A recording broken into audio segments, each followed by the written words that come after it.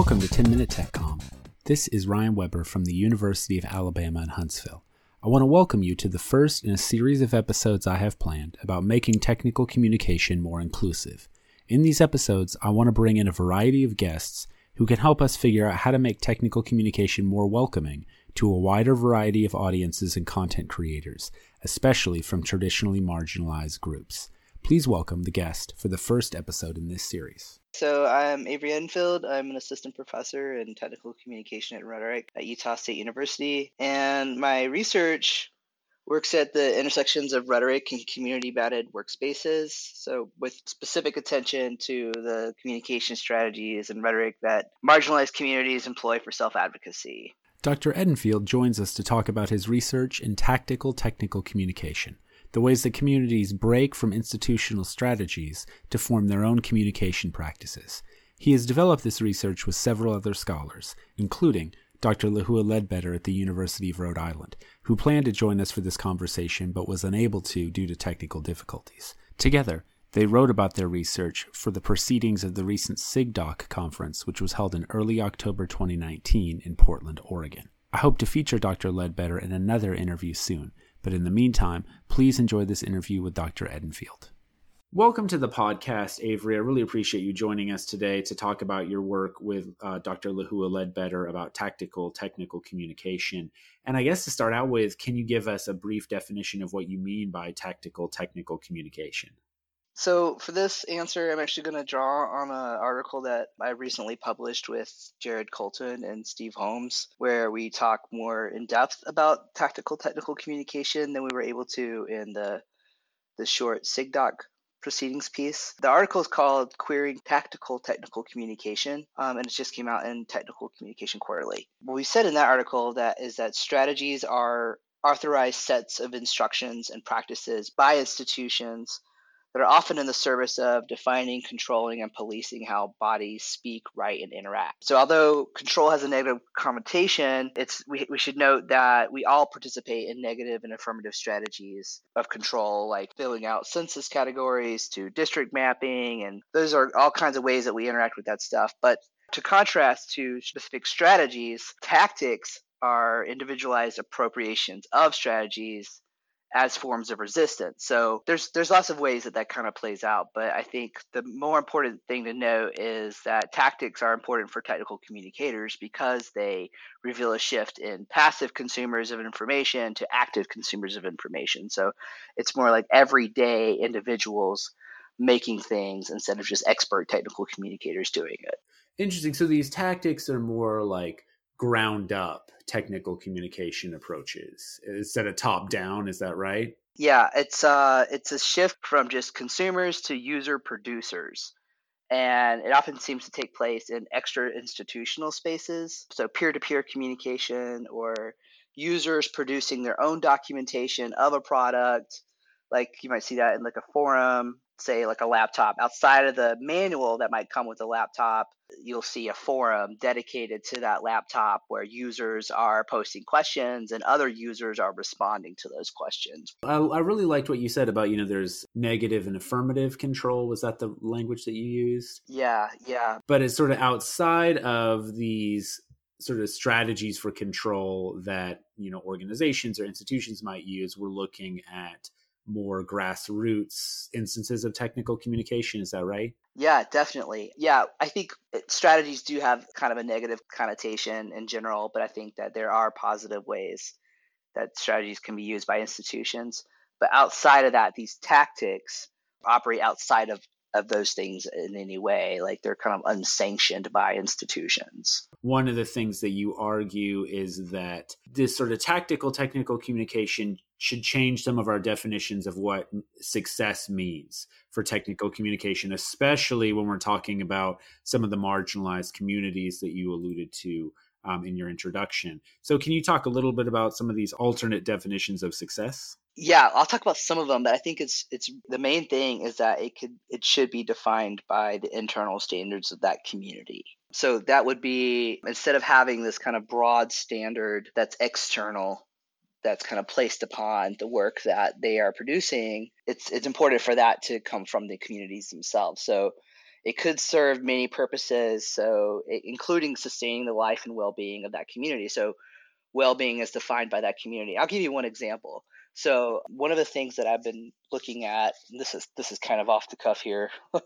This is an FYI. All right, I like it. Let's see what happens. Okay, let's see what happens. So one of the things I've been kind of thinking about, and I've written about before, is a good example of tactics and this kind of definition of success is these documents that sex workers produce for themselves within their own sex working community about dangerous dates. Oh, interesting. So like people you should avoid kind of thing? Right, or bad cops or whatever. Dangerous people. As a person on the outside, I see that and I believe that many of these documents were used to avoid people. Then I came across a recent study that was done working within that community about these documents where they saw that they were actually used for risk mitigation. So you might still have to go with that person, but maybe don't go to a second location with them, or don't go with all of your money. Give your money to a friend because they'll rob you.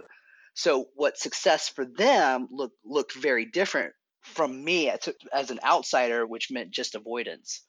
For them, it meant not losing all of their money, not getting beat up, that kind of thing. So the community that creates the documents, they are developing them for purposes that are internal to the group, and sort of our ideas of what may or may not constitute success are not as relevant as what the group decides for itself. That's exactly a great way of saying it. And so for me, it would mean avoidance. For them, it might mean risk mitigation. And risk is defined very differently as well within that community. Sure. That's a really interesting example. And you have another example that you talk about at SIGDOC, this conference that's coming up as we were recording is coming up in Portland at the beginning of October.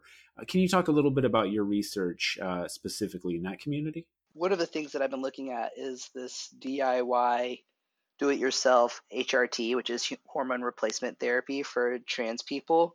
So it's a part of a broader goal of gender transition, and the hormones are a part of that. And I just want to say that because not every gender transition involves hormones or surgery or medical intervention at all. There are different ways of doing it as defined by that person. So in that place, success would mean living safely, transitioning safely and living safely in their gender and safety. And that could mean concealing the transition. That could mean getting safety defined as transitioning safely in terms of the hormone levels, not getting dangerous hormones or having dangerous levels. It could mean having the packages arrive discreetly so that they're not called out by people in the community or even their own family members. So safety in that sense could be very broad, defined by that person. Sure, defined within the community and by individuals on the individual level within the community. Exactly. And so you might say success just means, you transitioned. But it's much more discrete as in defined by that community, by that person. So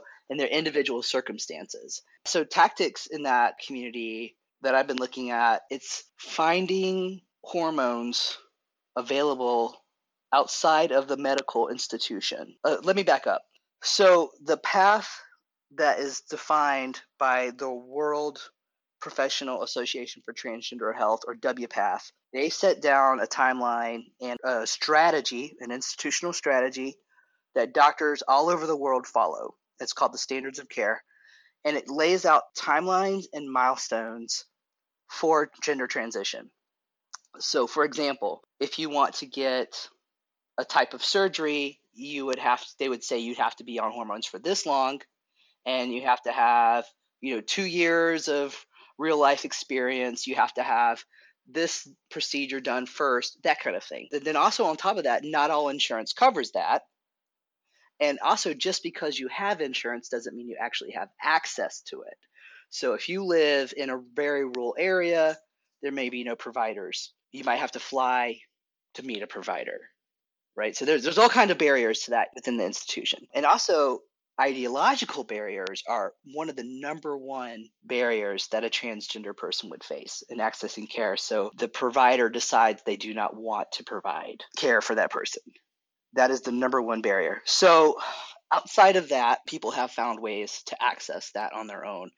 And that could mean finding these hormones online or getting the hormones in some kind of way, and then figuring out how to do their own regimen. Okay. As they're figuring this out within the community, what kind of communication practices are taking place to help share this information and also to define these areas of success? So that's a great question. What it looks like so far from what I've done, the research that we've done, this has been a 2-year project done with Steve Holmes and Jared Colton. Most of what we've looked at so far has been repurposed and reconfigured medical documentation from a lot of different sources, from sports medicine, medical research, science journals, flyers doctors put out, like, say, a little video on how to do your own injection, but it's intended for insulin. And they'll take that and say, well, this is how you can inject your maybe hormone regimen, or maybe hormone imbalance in this population, and they'll take that and work it to figure out how that applies to transgender people, that sort of thing. So what you've got is a community that is sort of creating from a hodgepodge of other medical literature or whatever, medical how-to stuff, something that particularly suits the needs of the community and the individuals in it. Is that sort of what's happening? Yeah, exactly. It's almost like remixing and sampling that you hear in music, but involving medical documentation instead. So that's what we've seen. And that's created in a lot of ways because of the large gap in transgender medical research that exists. There's just not a lot of research. And then you take that and then you add these institutional barriers that people face. And on top of that, the WPATH standards of care as that institutional strategy. And that's where you have tactics filling the gap for people, these tactical strategies. And within that, success would look like, let's just say, like somebody they've procured their own hormones, they've started their regimen. The first thing they're going to do is go get their labs. They don't have a doctor to check those labs. So they take their lab work that's just done at a lab. They've walked into a clinic, they've had their lab work done, they paid out of pocket for it. They take those lab results and they'll post them online and have folks kind of read through them together and say, oh, maybe you need to adjust this. You might, watch out for this level. It's getting a little too high, or maybe dial this back a little bit. And so together they work through their lab results even. Wow, that's really interesting. So the individuals are getting the labs done, and then that are just sort of like generic labs. Is that right? Yeah. And then they post the results online and they get interpreted for the particular needs of this community. Exactly. Wow, that's really interesting. Yeah, it's been really interesting. And then again, it's like, I want to transition. And so that's that goal that's defined. And success would mean, am I doing that in that way, right? But it also might mean, hey, what do these packages look like when they come? Oh, go to this place because the packages come in just plain boxes. And so don't go to this place because it's like, the name of the company will show up on your credit card. And maybe you won't want someone to see that, or it'll be plastered all over the box. And that's kind of, right? Or even how to access Bitcoin to do it. It's defined by that at that individual level, by that individual's needs, really. Right. So it sounds like it's a mix of sort of culling scientific literature or medical literature for relevant information and then repurposing it, and also kind of sharing experiences and narratives. Is that right? Yeah, I think so. They're also sharing their own experiences and narratives, their own stories, or what they've heard. Interesting. And I assume this is happening largely on like chat rooms, or it sounds like there's videos and stuff involved as well. What kind of media do trans people use to interact to kind of share this information? Well, for our research, we only use publicly available information. We didn't go into any communities that required a login or a password. Yeah, only stuff that's available. And I do want to mention as well that when people like me who are researchers who are interested in this stuff, maybe people who listen to this podcast who will be considering this research, I would caution to have just enormous caution when doing that, because revealing public information in the terms of usernames, the pharmacies, things like that, or even the name of the forum itself, none of our publications mention the forum.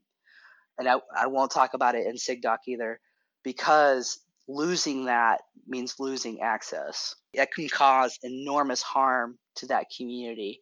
And I say that because in the past, The Atlantic and the Daily Mail have both done stories on these communities and published the forum name, published the pharmacy, and it resulted in shutting down pharmacies.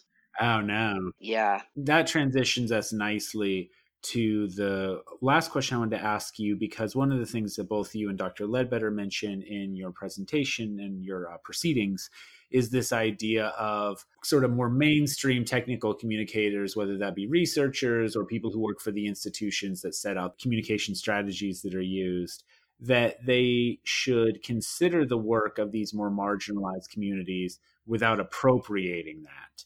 Can you talk a little bit about what you mean by that?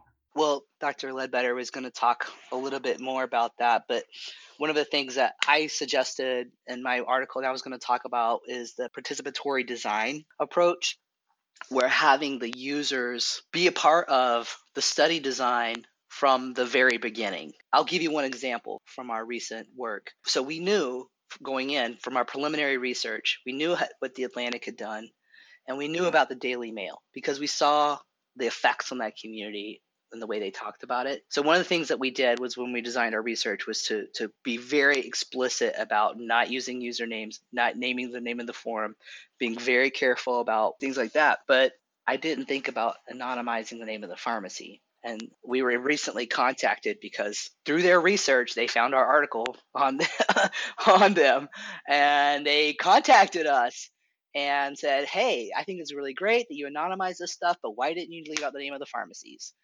And so going forward, that's something we're going to be doing, is anonymizing the names of the pharmacies. That's just one example. So having the research participants involved in the research design can keep things like that from happening, inadvertently causing harm. I think one of the things that participatory design does is it kind of challenges those unequal power relationships between researchers and participants. It centers the participants, even if it means changing the research design or putting those participants before yourself, leaving things out, even if it's juicy. Sometimes you just gotta have to do that. I think also like recognizing the participants' expertise, even over your own with the area. To get back to something you were saying earlier, it seems like because these communities have their own definitions of success, you gave us two great examples.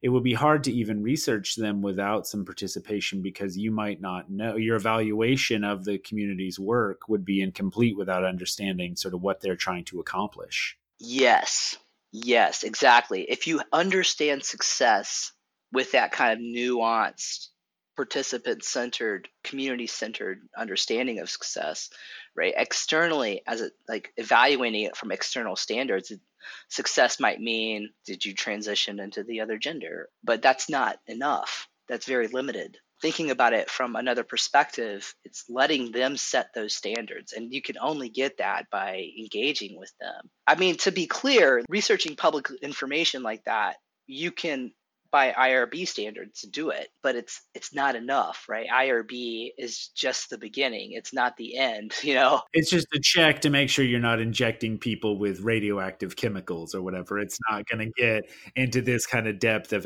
ethics that you're talking about. Exactly. And also, like, because they made it public, it's public so that people who are afraid to use their own login to access because of the threat that transgender people face in this country every day, having it publicly available means that reaches that broader audience. It's not for researchers to get in there and start picking things up. It's not necessarily what it's intended to do. It's intended to help people, and they do it on purpose for that reason. Even at exposing themselves to trolls being found on the surface web for all kinds of reasons. What can we take forward from this? What kinds of things can, especially more mainstream technical communicators who aren't part of these marginalized groups, what should we be thinking of to make our tech comm more inclusive? Thanks for the question. That's a good question. I think that one of the things that I would say is that technical communicators who are involved in social justice, we need to be centering marginalized users in our research and in our writing. And that requires a partnership with those people, helping them to set the standards of success for your research project. And that might mean taking our own ideas of success, what success looks like. Is it clear? Is it concise? Is it efficient? And letting that kind of take a back seat to the goals and standards set by that community instead. I also think it means being enormously careful because we don't always understand or recognize the vulnerability that people are bringing to the project. Right. Well, and you bring a good example with the thing about the pharmacies in your own article, that it's hard to know every way that you need to be careful without really a clear participation and an active participation from groups that you're studying. Exactly. I mean, sure, did the Atlantic do anything wrong? Not necessarily. They followed the online standards for research, but people were very stressed and afraid and worried. And in the case of the Daily Mail, it did result in losing a vital resource for people that they depended on. It kind of set them in a scramble a little bit. And we're not just talking about, that's an existential threat. So I think we have to be enormously careful as well. And we only understand, like you said, what those vulnerabilities are when we engage with that community and let them speak. Awesome. Well, hey, thank you, Avery, for talking with me. I really appreciate it, and keep up the excellent research. Oh, thank you for talking to me.